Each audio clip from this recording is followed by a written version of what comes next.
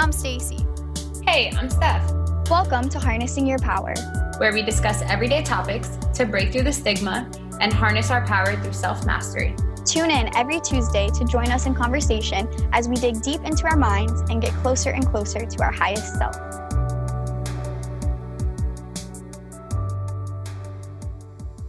Okay, let's go ahead and get started. Even if people hop on along the way, I'm really excited for this conversation because, like Stacy said, we haven't been here for a while, and it just feels good to be back. So welcome back to Harnessing Your Power. We're going to do a Q&A today, and we posted a little box to ask questions. And honestly, we got some really good questions, and I'm super excited. I'm going to keep waving to some people, but I'm super excited to get into these questions. So I'm just going to jump right in because we do have quite a few questions, and we want to make sure we have time for all of them. So Stacy, I'm going to go ahead and get started. Question number 1 is going to be, what first brought you into the personal development / self-mastery space? That is a good question.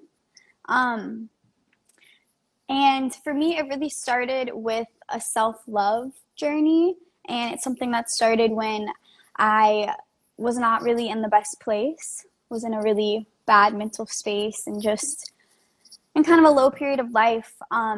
So I started going to therapy and doing other things to seek ways to help myself. And that really started this self-love, self-acceptance journey, which just domino effect turned into this self-mastery journey and this obsession that I have for growth and to really evolve into the best version of myself. But it's kind of amazing to think about how it really started in a place that was not so great. It started from me being in a really low, hard spot, and then just slowly coming out of that into everything it's evolved into now is honestly really amazing. And it's not something I reflect on a lot, but I love that question because it's just amazing to see how I kind of got here. Because I don't think it was ever I woke up one day and I was like, I'm going to start studying self-mastery, or I'm going to start talking about it, or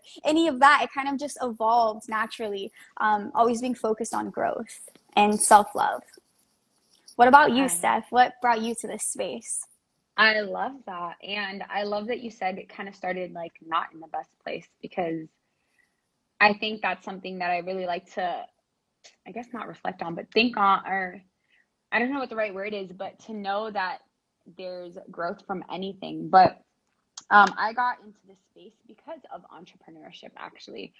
It was right when I first started dog walking, and I needed to find something to listen to on my walks. And I stumbled across podcasts. I think somebody had posted one. And actually, I was listening to audios first. I was listening to The Secret. Hi. I was listening to The Secret. And that was when I really, really first understood and really had something happen that made me realize okay, I am a little more powerful than I think. And literally, I've told this story before, but it was me talking about opportunity will knock on my door, and opportunity literally did. And I think that was the first time where I was okay, I can do this. I know I can improve my life. I know I can grow. I know I can develop. And then from there, I started listening to Manifestation Babe and got really into podcasting. And I really became almost addicted to learning about growth. I just wanted to know more. What can I do more? Yes. How can I just be better all around? And literally asking myself, hey, how can I be better? What can I do better? And then that hunger for growth just became more. And honestly, if it wasn't for podcasts, I wouldn't be where I'm at today. And I feel like I always wanted a podcast, because if it wasn't for that, I wouldn't be here. And I literally don't know who I would be. So really, and then after that, just exposure. I feel like for personal development was really podcasts, but then for self-mastery, it was more exposure to other entrepreneurs, getting to know other people and knowing that where I'm at is just the tip of everything, and knowing that there's so much more and there's always going to be more, and literally the best is yet to come. And knowing that I'm literally I know this much out of so much keeps me going each and every day to want to do more, to want to learn more, and want to better myself more. So Yes, I love that. And I can definitely relate to that, to just that constant like hunger for more, like more knowledge, more growth, more love, and more for everyone around you too. And I really love how you said what kind of like propelled you even further into the space is when you realized how powerful you are. Because I think that is such a key thing to like self-mastery and manifestation, and all of it is like when you have those moments that you're like, I am this powerful. Or like even when your body heals, my ankle sprain is now finally healed. And honestly, it kind of took longer than I expected. It took about like 6 weeks, and it's still a little bit swollen here and there, whatever. But if you just think about that, like 6 weeks ago, I literally couldn't walk. And now my body has healed itself. Like when you think about how powerful we are, it's honestly really inspiring. And I love that your journey kind of into like the self-mastery space is right there tied with your journey into podcasts. Because I can relate to one of the very first podcasts I ever listened to.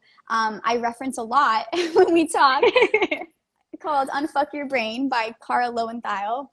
And she kind of introduced me into everything about thought work and like changing your thoughts and mind over matter type of things. And that was a podcast. And I never really fully connected like those dots until, you know, we've talked about this before now that we have a podcast too, kind of how it's all come full circle. And that's one of my favorite parts about us having this podcast, because it really feels like we are just a channel of like what we've gone through and what we've learned and what we've grown through. So I love it. I love how it's so related for you. Thank you. Cool. Well, to get right into question 2, this person asked, what are some things that I can do to not be so reactive? So for me personally, I feel like getting to know what made me, like getting to know your triggers, getting to know what makes you have that instant reaction, what makes you feel that, and what makes you lash out. Because I don't think that we can stop being more reactive if we aren't first aware of what's causing it. So I think just really figuring out what the root cause of that is, and depending on like what situation it's in. The first situation I thought of was like in a partner or a friendship relationship, in some type of relationship. I think it's really important to communicate the feelings behind it. And I know it sounds so simple and it sounds so small, but even just, hey, this makes me feel this way, and this is why I act this way.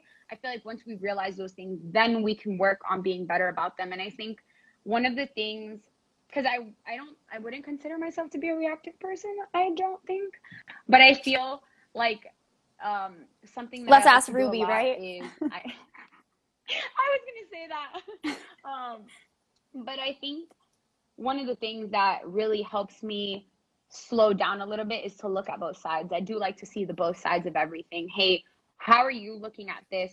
And instead of maybe being reactive, I like to be more like, I like to explain things or like see how everything fits together before I'm really giving that reaction and really thinking things through. Obviously easier said than done. But I do like to look at all sides. What about you?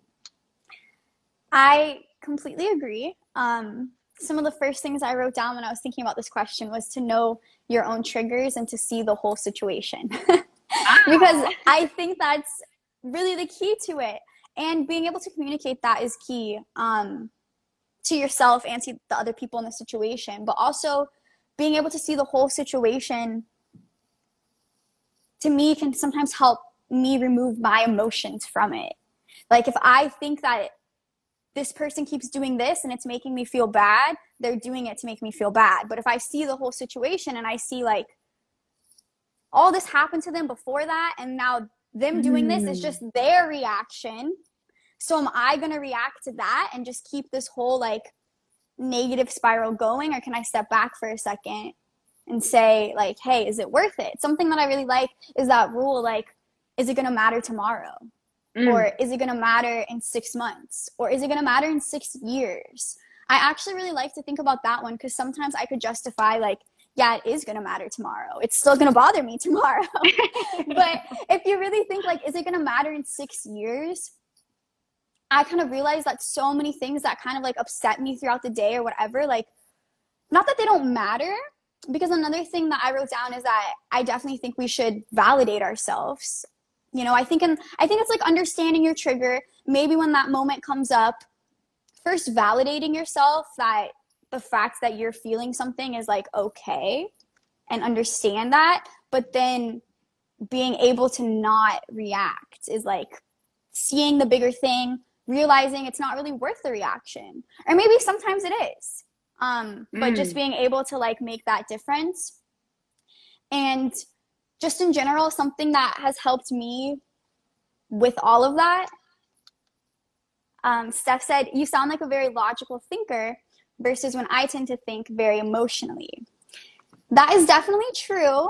And I will say that being a logical thinker and very analytical is not always the best.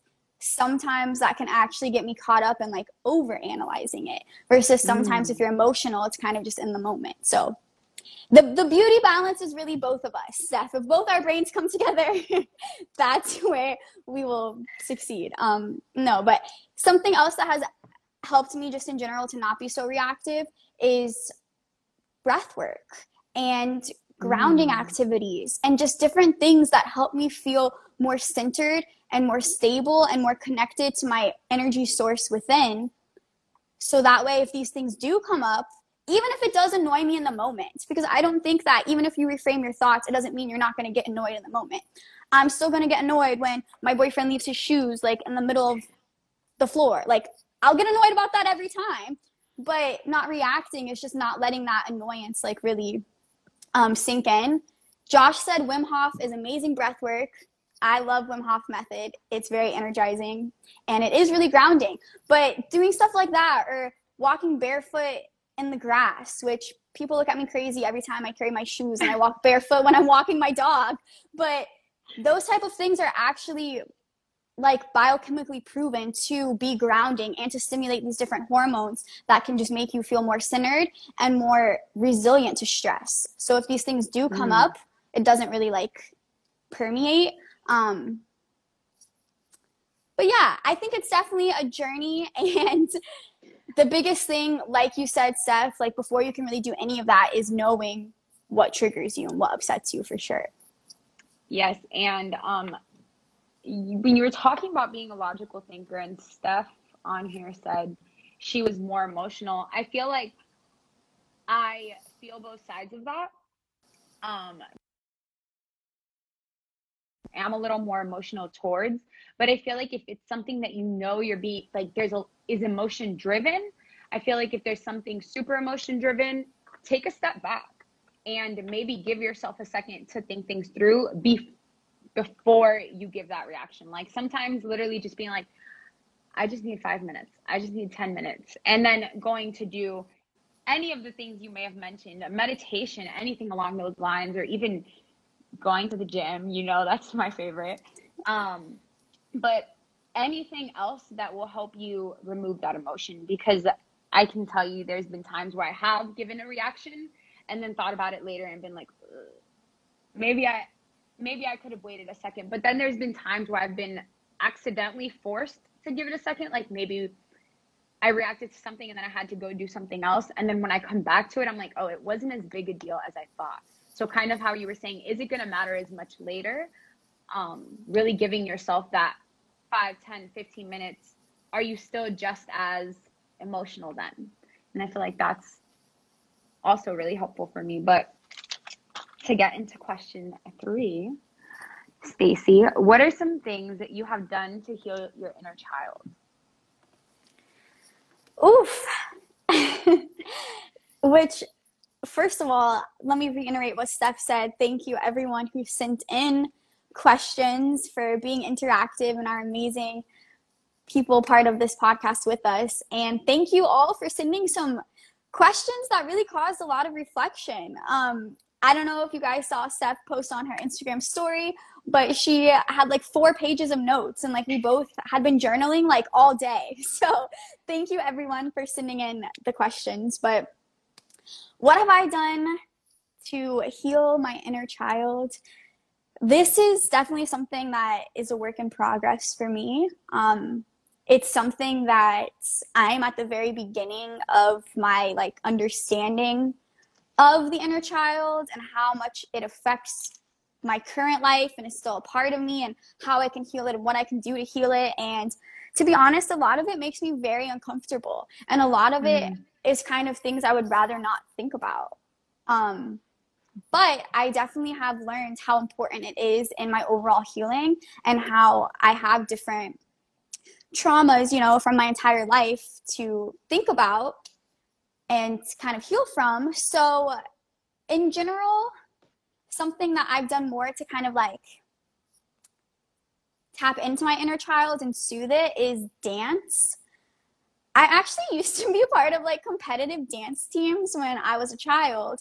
And if you like ever saw me dance now, you would like laugh and be like, how? Like, where's your rhythm? Like, they obviously just accept anyone when you're a child. But it was something that I actually really loved for like 10 years of my life. And when I was like going through that time period, if you asked me what I was going to do for my whole life, it was going to be a backup dancer. Like, I have a 4th grade yearbook where that's what I wrote, like backup dancer. Like, I loved dance. Oh. But then I got to like middle school and high school, and I was like, oh, but I suck at dancing. Like, this is awkward. I don't actually want to do this. I actually don't want to just, you know, like be bumping and grinding. Like, I don't know about all that. And it got to a place where like I completely stopped dancing. I would be out, you know, in public at a club or something, or a party or anything, and like music would be playing, and I'd be one of those people who likes not dancing. But I'm like kind of nodding along because I can't help that, like, you know, I kind of feel it, but it's something I suppressed for so long that it took a lot of like just acceptance to be like, no, like, let me dance. And that's one of the first things you hear when you hear people talk about like how to tap into your inner child, is doing those different type of like creative, like free spirited things where you're just like expressing yourself. And that phrase, like, dance like no one's watching, is so true, because that's like a fundamental form of human expression, is like through dance and through music. So I dance more now. I dance around my house. Not even when I'm in public, I dance a little bit, and I just like laugh at myself, and I just have so much fun with it. And it, because I do laugh at myself, it's so much fun. So that's my biggest thing. But I definitely am still working on like healing some of like the traumas or whatever, and just sending my younger inner child love. Something that I came across is like doing visualizations where you are hugging your smaller self, or like even holding a picture of yourself when you were a child. And I've attempted to do these visualizations a few times, and I just end up feeling so awkward and uncomfortable. And I don't know, but I think that in itself kind of shows how much healing needs to be done there. So something I'm working on, and also something we had a whole episode about. It recently just came out on all podcast platforms and YouTube, episode 23. Go check it out. Yeah. And it looks like a lot of people are relating in the chat about singing. I love to hear that all of you love like singing and expressing yourself that way. And Amber girl, if anyone is in the room with you when It's Gonna Be Big comes on, they're gonna hear you sing, because I know you sing that song with your heart. I love that. I love everyone's expression. But what about you, Steph? What are some things you've done to heal your inner child, or like tap into that energy? I love that so much. But so a few things. So I feel like we hear people talk about healing and soothing and like, you know, getting in that space with your inner child. And I feel like it's something I always avoided, to be completely honest. Really more until we started talking more about that. We did that episode on the inner child. And I feel like I found so many exercises to just tap into that and like just a little more deeply tap into that, because I feel like I hadn't all the way before that. And something that I really liked doing to just bring some soothing and healing to my inner child is writing a letter to your inner child. And I do feel like it felt strange, but just writing a letter to younger you and really like just talking things out, like talking to you. And it feels strange at first, but it feels so good after. Feels very relieving and almost like free.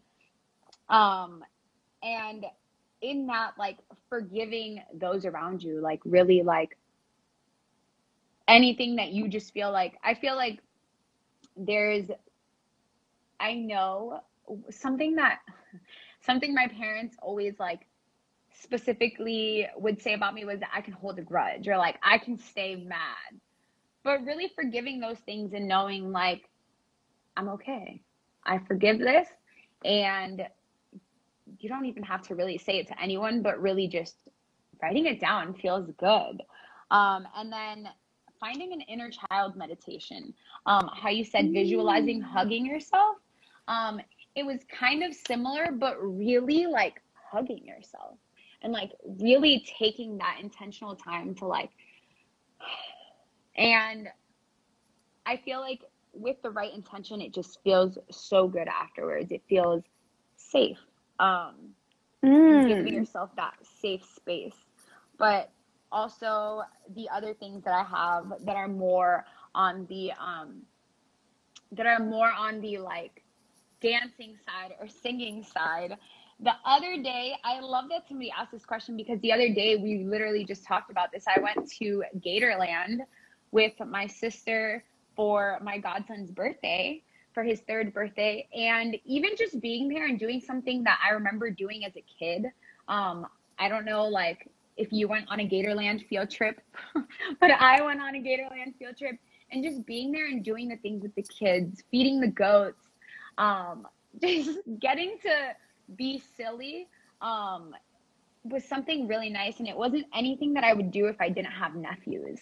And it's just a nice reminder, like, hey, do these things that you used to get enjoyment out of, because it just feels good to be your child self again, and really feed into that. And then really just hanging out with my sister, I feel like is so good, because we talk about memories of being younger. Like we were reflecting this past weekend, like her son just turned 3, and we're like, wow, we're really the parents in this.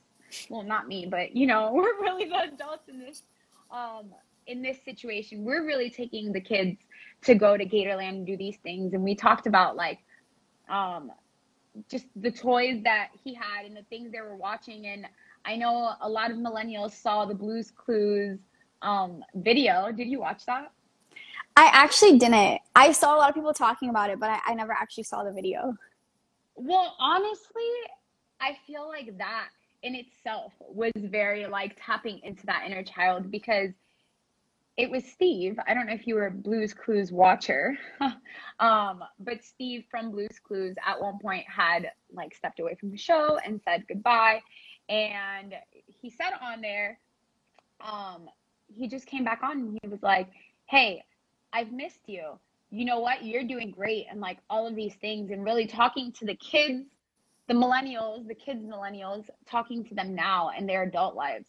And we were just talking about things like that, and really talking about the things that I used to do with my sibling and all the silly things we used to do. And even my best friend, who's like a sister, talking about when we would do Cheetah Girls dances, like just things like that. Things like that, and like really talking about the performances we used to put on in front of our families and stuff. But just really tapping back into that feels really good and really playful. It feels good to be playful and tap back into that inner child. Yes, I love that. I'm here for the Cheetah Girls performances, okay? Me and my friends, like, we were like a whole group, and we took turns, like, playing with different people, whatever. I love that. But definitely, I feel like that really is the overarching thing about the inner child, is just letting yourself like be silly and like play and have fun. And why do we stop doing that? Like, why do we stop playing, you know? But making it intentional too, not just, I think really where you find the joy in the inner child is not just like playing hooky or like not doing your responsibilities, but like intentionally taking the time for that play and for that silliness. I love that. I really like this comment because Mimi put, having a kid really started me healing my inner child, because you have to really get in the mindset of a child in order to play or relate to your kids' emotions. And I feel like that's been a really big thing for me with having nephews, and just getting to be in that space with them and be silly with them. Yes, I love it. I'm here for it. I'm here for the play and for the dance and for the singing. Like, we can all come together and we can have like a big day where we just sing and dance, Brad. Yes. Did you see what Josh said? I did. Cheetah Girls dance for the podcast intro on YouTube. I don't know if it will be publicly recorded and shared like that. Oh my goodness. Yeah. Okay. So to get into question 4, which is a big question. There's a lot in this question, and I'm actually really excited to talk through it with you, Steph. How can you cure your own depression? So I feel like this is a kind of a big question, and I just want to stress that overall, I don't want to use the word cure, because I think there's a lot more that goes into feeling better about your depression, and sometimes I do think you need to go seek professional help. But I want to call this more like tips to getting out of your own funks. Or for me, like if I do feel like I'm maybe feeling a little more sad or just in a little bit of a depressive episode, things that I do to pull myself out of that funk. But just a disclaimer, I am in no way a professional, and I am not saying that if you do these things, you will cure your depression. But definitely just some tips from things that I've experienced. And so the first thing that came to mind when I read this question is cleaning your space. I feel like for me, that's if I realize I've just been not feeling good for a couple of days and I'm just like, wait, this isn't good. I've come to the realization like, hey, I'm not in the best space right now. I'm not feeling good right now. I think honestly, the first thing is one, recognizing it, like, hey, I'm not where I want to be feeling right now. And the first thing I immediately do is clean my space, because I feel like a cluttered space equals a cluttered mind. And I feel like that reflects a lot for me and resonates a lot with me. So I clear my space, do some laundry, have the house smell good, put some candles or some incense on, and then look good, feel good. I like to make myself look good. I'll do my hair. I'll maybe put on some makeup. Just make myself feel better, because I feel like when I look better, I feel better. And also I feel like a big one is nourishing your body. I think this is something that honestly, Stacey, I feel like I knew from beforehand, but I feel like you helped me really come to this one. And really just feeding your body good things. I think sometimes when you're not feeling the best, it's very easy to reach for that junk food or go have that bad meal. And not to say that bad meals are necessarily always bad, but if you're not feeling good, can you put things that might give you more energy in your body? Listen to happy music is something else that I like to do, or listening to something that will really just pick up my vibe. There is one song that I always listen to. I used to listen to it in the mornings. And literally it's just talking about it's a beautiful day. And it's actually, it's called Beautiful Day by Jamie Grace. It's a Christian song that I listened to years ago, and it still always brings me just in a better mood, as well as Sunday Best. I feel like Sunday Best always puts me in a better mood. And then Feel the Sun, which I actually saw Josh put, sunlight is key. Just 10 minutes can make a huge difference. Feel the sun. Sometimes I literally just go sit on my balcony if I haven't like been outside for the day, and just and like feel the sun on my skin. And I feel like living in Florida, I'm very fortunate to be able to have a lot of opportunities to do that. But really feeling that sun and like being intentional about being out there and just being like, ooh, this feels good. And like telling myself this feels good. That's one of my favorite feelings, is the sun on my face. And then something that really, really, really helps me is journaling.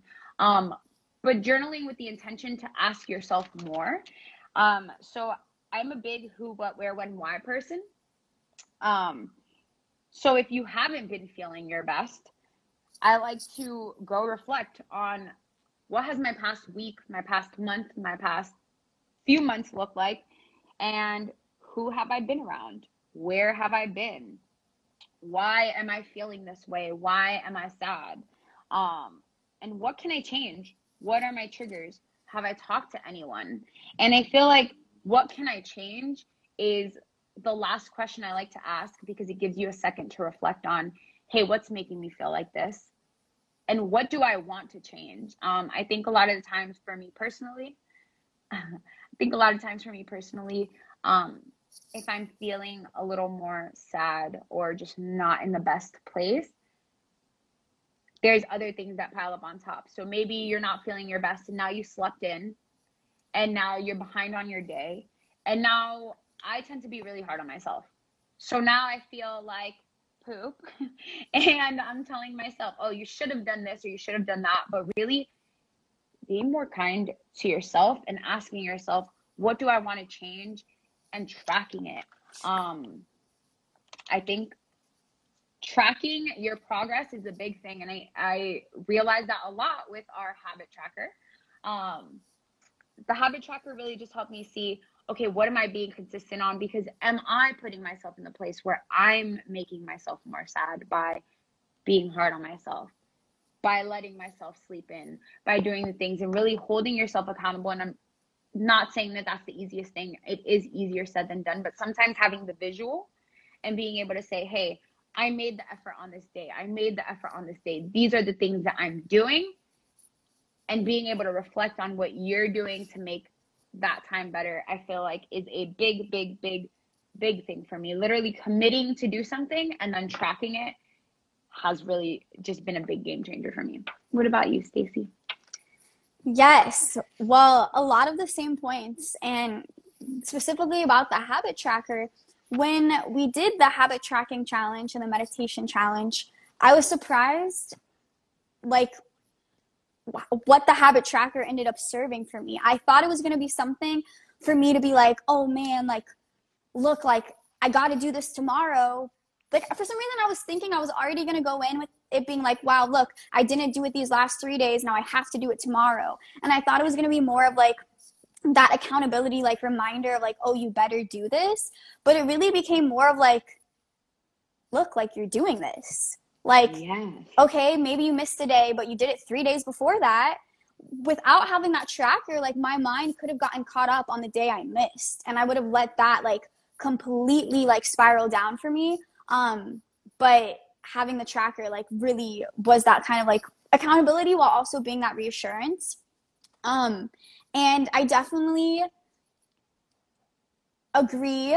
Well, two things. First, I definitely have a lot of the same kind of like tools and tricks for myself to pull myself out of a funk. I do love how you said music. And to Mimi's point, she said 432 hertz music might have a lot to do with certain songs making us feel so much better. So something I really like to do as well is listen to healing frequencies. Sometimes I don't want to hear like words or people talk. So I don't want to listen to any type of motivation, personal development. I don't even want to listen to a song because I just don't want to hear words. Like sometimes I get in a place where I don't know, I don't want to take it in. So something that's been a really great tool for me is the healing frequencies and just putting on these like ambient sounds that in itself is relaxing, but is also like triggering those chemicals in my brain to actually make me feel better. I definitely agree with going outside. I love the sun. It's my favorite like healing thing that we have on this earth. It's so powerful, and there's just so much good to get from going outside every day, and especially when we're not feeling our best. It's actually the first thing I do now. As soon as I like start to feel anxious or not feel good, I'm like, I need sunlight, I guess. And I'll go sit outside, and then if I'm still not feeling good, I'm like, okay, well, now what else? And a huge thing is definitely the nourishment. So for me, sometimes when I have more depressive type of episodes and moments, it's not that I go to eat something bad, but it's that I don't eat, and or maybe not eat enough or not enough nourishment or whatever it is. So really focusing on, okay, like knowing where I'm at and knowing maybe I don't have an appetite because I'm not in a great spot mentally and emotionally. So I'm not going to be able to eat a lot. So I'm going to make a protein shake or something that I know will give me a lot of nourishment if it's only in a small amount. So that's kind of like my overall like answer to this is knowing what works for you. And maybe it's not something that we say, and it's not something that you're going to read someone tell you to do. And maybe it's something that other people might disagree with or think is weird, but if like that's what works for you, and if that's something that can give you comfort and make you feel better and pull you out of that like funk, then that's amazing. And I was actually listening to a podcast this morning called The Science of Success, which I actually think you had first told me about, Steph. And I love that podcast. It's good. I'm glad you recommended it to me. But they had someone on who was talking all about like breaking down these like concepts of emotion and psychology for children. Because a lot of times people always say like, oh, if only I knew this sooner, or if only I knew these things when I was a child, then it wouldn't be all this trauma to heal, but I would have like done the work as the time went on. So she writes all these books and like does all these studies about how to like deliver these concepts to kids. And one tool that she tells parents to create with their kids is something she called a comfort kit. So something that is filled with things that is physically stimulating, because that's a huge thing even for adults. And that's why like going to the gym or outside or eating or any of these things we turn to, because the physical sensation like distracts our mind kind of. And like that make you feel better. So not to say that we need to make a comfort kit. Like her example for the children was full of a coloring book, a movie, and Play-Doh. But realistically, if I was upset, those are 3 things that would make me feel better too. So maybe we do make this type of comfort kit, you know, like, or at least knowing in your head what you can go to. I think that's a big thing for me is being prepared. To Steph's point, you know, like, we are not licensed medical health professionals. This is like not medical advice. And I definitely do think those are necessary in everyone's journey at some point or another to speak to some type of trained person that you trust. But I think, oh my gosh, I forgot where I was going with this. About it not being a cure is that like there is no cure, like Steph said. Like it's not, I don't think that's even the right way to kind of like look at it, but more so understanding that depression to some degree is experienced by everyone. And that's not to lessen anyone's experience or make any comparisons whatsoever, but just to understand that like different aspects of being a human and having a consciousness and experiencing emotions can lead to depression and depressive moments and things like that. And like really recognizing that it's a journey and that the goal is obviously to have the good outweigh the bad and to be at a place where even if you feel depressive, maybe you don't go as low as you went before and it's not a whole spiral anymore, but just having that knowledge and that acceptance that you might get to this place where you feel really amazing, but you might have a time that like you feel kind of not great again. And knowing that it's not going to be a cure, but it's going to be more of a journey. And it's really just that like type of work and reflection within yourself to get to a place that you want to be and what works for you too. I think that's the biggest thing is really like, it's very individualized and there's lots of conversations on it and there's lots of things people can tell you, but it's just really sitting down and figuring out what is going to do it for you. And to that is where I feel like journaling is amazing. And I love that you brought that up, Steph, because I know you're a big journaler and you always inspire me to journal more. So yeah. And I did want to read a few comments. We've had a lot of interaction in the chat. Thank you, everyone. On the Mimi thing you said, said about, sorry, go ahead. Go ahead. No, Mimi said 500. Oh, go for it. Mimi said 528 hertz is great too.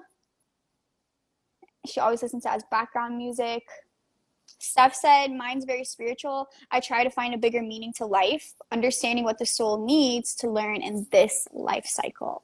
I definitely love that. And I also share a similar perspective to, again, like seeing like the whole big thing. But what were you going to say? No, I was just, because you said, when you were talking about journaling, I feel like, excuse me, I feel like something, or the thing about journaling is, you mentioned maybe you don't spiral as far back as you have before. And I think sometimes it's hard for us to recognize that unless we're tracking it in journaling. And I feel like when you're able to look back and be like, well, I was in such a low place before, and then I was in a really high place, and hey, maybe I'm not where I was that first, journal entry when I felt like I couldn't keep going or whatever the case may be. I think there's something really powerful in realizing, hey, I got through this before. I got through a harder time, and this is what I did, or this is what led up to me being happier. And being able to know our own patterns. Just being able to know, like, sometimes I look back in my journal and I'm like, I wrote that. Or I felt that. But being able to break that cycle and be able to be like, oh, I've been through this before and I can get through this even stronger. That was all. Yes, absolutely. All right, so the next question 5, which I feel like can actually go really hand in hand in this, is what are some affirmations that you use daily? Yes, I love this question, and I love affirmations. I write some affirmations every day when I write what I'm grateful for, and affirmations have been a really key in my self-love and self-mastery, and even dealing with different feelings and depression, to kind of reframe my mindset and to like shift different negative thinking patterns into positive patterns by having like an affirmation to hold on to. So it kind of always changes. Some that I use daily that I've been using for the last like 6 months is, I am becoming happier day by day, and I accomplish everything I need to take steps towards my dreams every day. And these are actually 2 affirmations that I wrote completely. They're not from anywhere, because they're very much related to me. When I first came up with them, I was in a place where I wasn't feeling really good. And I wasn't necessarily feeling depressed, but I wasn't feeling blissful, and I was just feeling kind of like stagnant. And I wanted to work on shifting my mindset to be happier and to see all these things to be happy about. So I just came up with, I'm becoming happier day by day, to kind of like leave it open-ended, that like the happiness is infinite. And then the second one is because something that I personally struggle with is always feeling like I didn't do enough, especially when it comes to entrepreneurship. How do you know like you did what you were supposed to at work? Because you didn't get fired and you got your paycheck. Well, when you're at the beginning of an entrepreneurship journey, there might not even be an income from what you've been spending 8 hours working on. So how did you know that you did enough? And the to-do list is forever long, and maybe you don't even have anyone to delegate it to. So by that logic, you actually didn't do enough. and you probably never will, because there's going to be more to do. So I like struggle with that, and I always fixate on what things I don't get done on my to-do list. So I actually started adding things to my to-do list that I always do, just to like have it checked off. And I started this affirmation of, I accomplish everything I need to take steps towards my dreams every day. Because I'm putting it out there. I'm saying that. I do that. And then real quick, a few other ones that I love are, I am perfectly aligned with my dream life.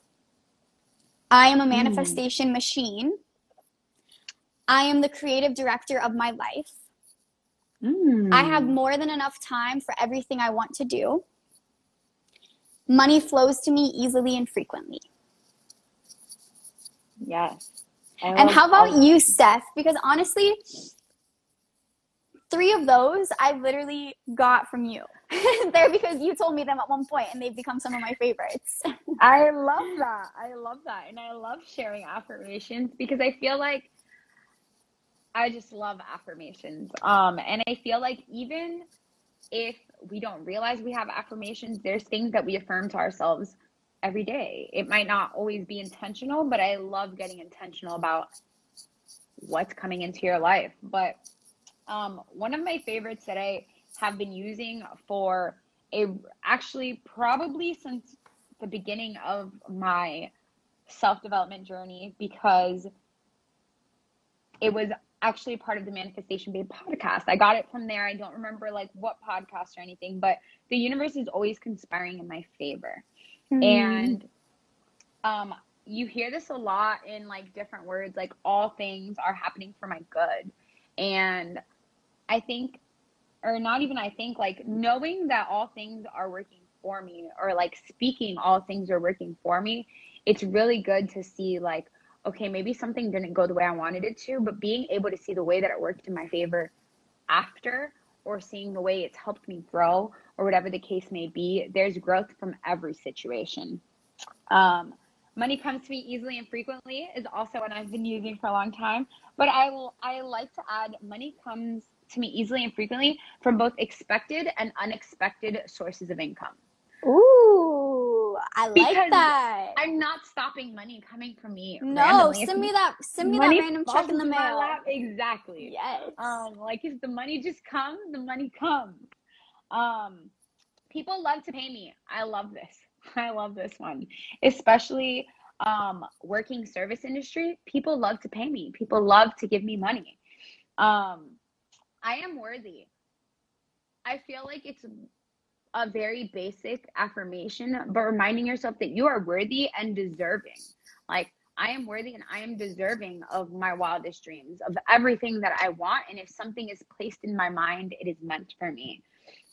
And then I am powerful is actually one of my favorites. I am a powerful creator. Reminding myself every day that if your thoughts create your life, if you're creating your life, remembering how powerful I really am, and knowing, hey, what am I thinking? Being aware of what I'm thinking. And yeah, I'm a powerful creator. Those are some of the ones that I'm really holding on to right now. I love them. I really love the concept of like the creative energy. That's like the one I said, I'm the creative director of my life. Like I really knowing like that we are creating this, and like, yes. Especially as women, like I feel like we have extra like creative energy because we are literally capable of creation. Like it's amazing. Steph said in the chat, when I just learned, because I feel like I don't have a good relationship with money, is the more money I make, the more people I can help. I love that. I just love that like reminder. And that leads right into our next question, which, do you have any money management tips? All right. I actually do love learning about money management. And I've been on both ends of a not good relationship with money and also fixing my relationship with money. But I feel like one of the first things is knowing your relationship with money. But I'm going to go through just some of them. I literally just bullet pointed them out. But know how much money is coming in and know how much money is going out. How much money are you making and what are your bills? I do this probably monthly, sometimes more, just to know, okay, this is what I have coming in. These are my bills. This is my extra money. And then really giving each a place. Giving yourself the guidelines for spending. So knowing, hey, this is going to this is going to that, this is what I have extra, and then figuring out how you use your extra. And then learn about your relationship with money. I put with like 3 exclamation marks because I think a lot of us don't realize we have a bad relationship with money. I don't think I realized I had a bad relationship with money. And I think it starts with, again, journaling or self-reflection. For me, it was journaling, but it can be self-reflection. It can just be asking yourself some simple questions. But how does money make you feel? Is a question that I really like to ask. What do you do when you have money? Do you immediately go spend it? Do you hold on to it too tight? Do you, are you scared when you have money? Do you feel like you don't have enough even when you do have money? And maybe you have your savings and you have everything paid, but you're still saying, oh, I'm broke, or I can't afford that. And then I think a big one to like really know about your relationship with money is, how did your parents view money? Because a lot of times how our parents viewed money is how we viewed money. Did your mom always tell you, oh, I can't get that, I'm broke? Because my mom did. Sorry, I'm broke, I can't. But that's something that stuck with me, and something that I've learned to say less and less and less.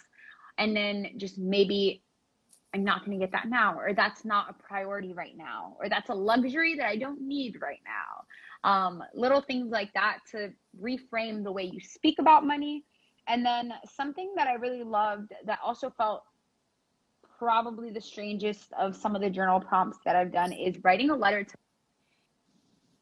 Did I pause? Can you hear me? You paused for a second. What you love is what? Writing a letter. Writing a letter to money. And I feel like, so I actually did this because of a Manifestation Babe podcast. And on there, she had a guest where she was talking about her letter to money. And this was before I had written mine. And she was like, some of the things that I wrote down, I didn't even realize I felt like there's not enough of you, or I can't seem to get enough of you, or every time, like just little things like that we don't even realize that we feel. But I feel like once you start writing your letter to money, sometimes it just flows. And I don't know if that's just me, but let yourself get in that flow and really like talking that through. And it sounds a little weird, and it maybe even feels a little weird, but being able to like have that visual and be like, oh, okay, this is where I'm at with money right now. Because if you're maybe not having that best relationship, it's not going to be the best letter. And being able to like see where you're at to mend that relationship, and from there do better things. I actually did a money course at one point, and one of the first things that I had to do was clean out my wallet, respect my money. Don't leave your money all crumpled. Do you have a lot of receipts in your wallet? Do you, how do you respect your money? And the last one that she had us do in that course was, or not the last one of the other ones that I really liked was taking your money on a date and really building your relationship with money. So just, those are some of mine. What about you, Stacey? Wow. Taking your money on a date, spending money on your money, like what? But it doesn't even have to be spending the money. Like it could literally just, part of that letter can be like, hey, what are you doing with that? Can you light a candle and maybe just have some money out? Or like having the, this might have been from this course, or it might be from somewhere else, but having like $100 bill in your wallet. That way or even like a crisp bill, maybe it's a 20, and you can open your wallet and see, oh, I have money in there. I'm abundant. We have cards now. So I feel like being able to see that and have that visual all the time is really helpful. At least it is for me. Yes, absolutely. I definitely think a huge aspect to money management and wealth accumulation and success all goes back to reshaping our perspective on our relationship with money. And I do think that it's something that sometimes we don't realize that we have a negative view of it. Until we do something like journaling, like you said, because when we journal, like we just, are completely vulnerable and we just like let it all out. But I feel like, especially in today's day and age when like like NFTs exist and people like made millions of dollars over like a virtual like thing, like as if digital art hasn't existed for forever. And like, what? So because so many people are making so much money, but also at the same time, we have like the biggest wealth gap that we've ever had.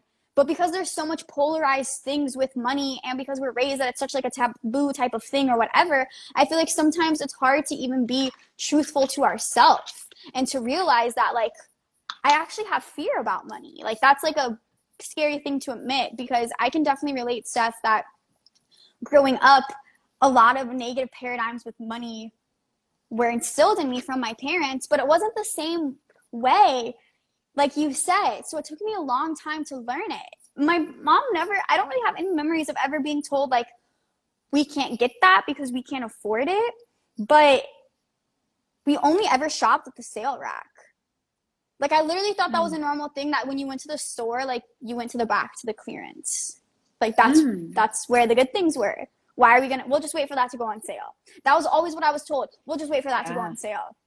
But it did usually go on sale and we did usually get it. And I was fortunate to grow up like in a nice household where we had a lot of things and a lot of privileges and a lot of overspending in a sense. I learned a lot of overspending from my parents, of waiting for it to go on sale so then we can go buy stuff on sale but spend more money than we would have if we just bought this originally. And kind of like that, like be very frugal and then splurge. That's kind of like the pattern that I learned from my parents. And just like always letting you know that, like, it took me a long time to realize that that was a paradigm put into me and that it was affecting my current relationship with money. Because I was like, oh yeah, like that's how my mom is. Like she kind of like will get me a gift and then kind of like let me know she got it on sale. And I'll just be like, okay, thanks. Like, because she just loves a sale. Like that's always what I thought, like, oh, my mom loves a sale. But it's really a deeper like fear of not having enough money to only be able to afford that when it's on sale, and that like deeper like negative to it. So I think a lot is definitely reshaping your mindset and your relationship with it to respect money as well. Because I used to always just say like, I don't care about money. If I don't care about it, it's not going to care about me. If I don't care about making money, I'm not going to make money. That doesn't mean I'm just going to live the life I want because I don't care about money and I'm not realistic. Like that's that type of like hippie-ish mindset is not really being respectful of the energy that money has. And a few things, like to be specific about some tips, are definitely everything you said, Steph, for sure. And like having a budget and some type of way of tracking your income and your expenses, which is like a balance sheet. And then also tracking like your assets and your liabilities, which might not be much, you know, depending where you're at in life. Who knows? Maybe it's only liabilities, whatever. But that's something I've learned from the book Rich Dad, Poor Dad, which I talk about a lot, but it significantly has transformed my entire relationship to money and success and everything about it, because he breaks it down in very like specific, relatable ways. And he shows you it by showing both the balance sheet and the asset versus liability and like how these things relate and how it's all connected, and just realizing, you know, different patterns of spending that the middle class always fall into versus patterns of saving or investing that the wealthy do, and things like that. And like just really understanding that also like everything in society is geared towards us staying in the spot that we're in and spending all the extra money we have. And as someone who is obsessed with growth and things like that, and also just like seeking out truth, learning those type of things makes me not want to go shopping. Actually, I used to love to go to Target for Target runs as like a stress reliever. And now I just think about, no shame towards anyone if you still love that, because I mean, I still do it sometimes too. I go get my freaking like $4 face masks and call it a day. But it's kind of shifted when I think about like, for one, where is the rest of my money? Like, where's my money ending up? At this huge corporation who probably has a lot of practices I don't agree with, versus what if I took this money and I put it into an investment And then I got more money from that. And then I put that into like a community project. And then after that, I still went to Target and treated myself after for the face mask. But I did all this first because now I respect and understand the power that money has. So I put it to use for good. And then that all just kind of goes. But above all, my biggest thing would be having some type of budget or way to track it. If we're not aware of what's happening, it's not going to change. And that's sometimes hard too. Like, it's hard sometimes to open my budget document and be like, oh shoot, like it's halfway through the month and I'm over what I was supposed to spend on groceries, because that's usually what I go over on. And I'm like, how am I going to eat for the rest of the month? Obviously I'm going to have to make some adjustments, and but if I wouldn't look at it and I wouldn't make those adjustments, how much more over would I be in my spending? And how much difference does that really make my life? Like, and how much, I don't know, it just makes you really evaluate, like I said, like where you're putting your power with money.